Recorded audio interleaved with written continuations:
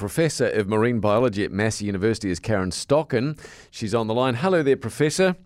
Hi there. Hi, Karen. Well, thank you very much for coming on the show with us. Obviously, highly emotional, this, and the country's completely enamoured with tour, as are we. So we've got some questions for you. I'm going to start with this. Is there any way that tour could be gifted to a park somewhere offshore that could take care of it into its maturity? Well, that's a tricky one. That's a real good one. The reality of it is that would really come down to a number of things. First and foremost, obviously, that would come down to a decision by the legislative body within New Zealand. So that would be a decision that would fall to the Department of Conservation.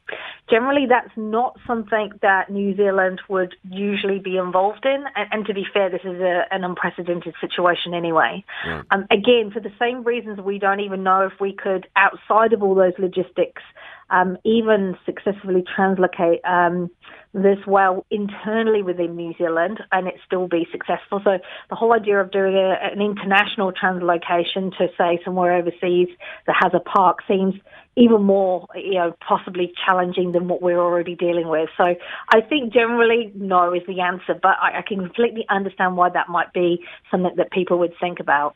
Could it exist at Kelly Tarleton's? God, no.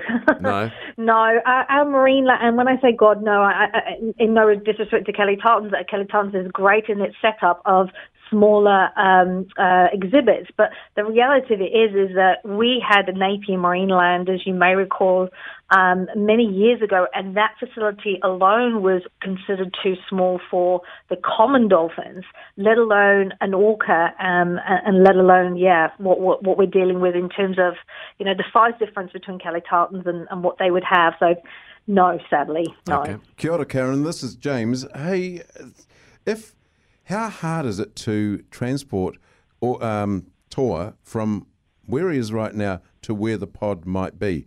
How would they do that? Could they do that? There's a couple of options of doing this. In New Zealand, and you've got to love our ingenuity, there have been some amazing feats of moving large animals over distances. Many years ago, I think it was around a decade ago, I was involved in the Spirits Bay mass stranding of pilot whales, where we had, I think, a good 20 pilot whales that were put on flatbed trucks and literally moved a good nearly, I think, 80 kilometres from one coastline to another. There are ways and means of being able to move animals, and that was an extreme case there. We're dealing with one animal that's obviously much smaller. The logistics are not so much around the issue of moving, but more around the issues of stress-induced response. And the potential for what that might cause in terms of whether or not the animal actually survives that process. We are dealing, obviously, with not large, robust adult animals here, but a neonate, a baby, as we keep saying, and that in itself is where some of the complexities lie. We hear about whale song, and that they can communicate over kilometres. Is there any way, if you put tour in the wild, that it would be able to still communicate with its mother now? And one of the things that we know is that they can certainly communicate in the context of, vocalizations and signature calls, and definitely orca killer whales. They're also very vocal, and they can do similar to what some of the other species are that are renowned for that.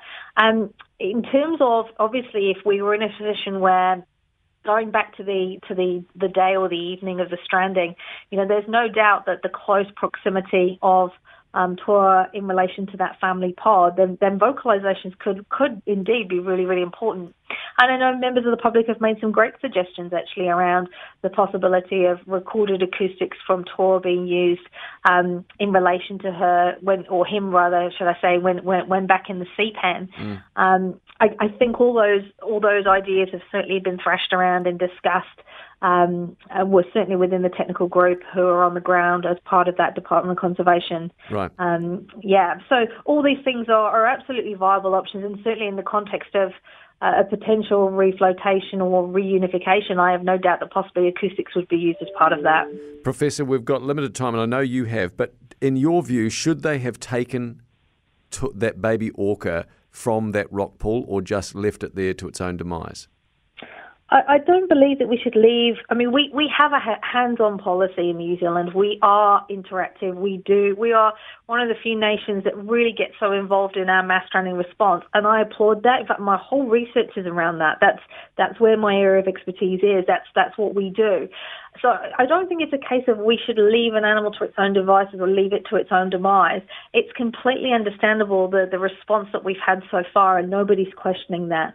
I think where our broader conversation has been sitting over this last 24, 48 hours is we need that forward planning, because up until now, we have not had the luck on our side. We've not been able to relocate that pod. And we know even if we do, there's a lot of other hurdles to overcome. So it's the forward planning that I think is really, really more our focus rather than the should we have not intervened. Because I really do think that we do have, my personal view is, there's responsible for the wild or wildly irresponsible. I like to have an element of responsibility for the wild, right, and for us to engage with our whale strandings. So yeah, I think there are options, but I don't think our past actions are something we need to consider or regret or over ponder. I think it's more about let's work as a collective team here going forward to make sure we make the very best decisions for Toa and his welfare going forward.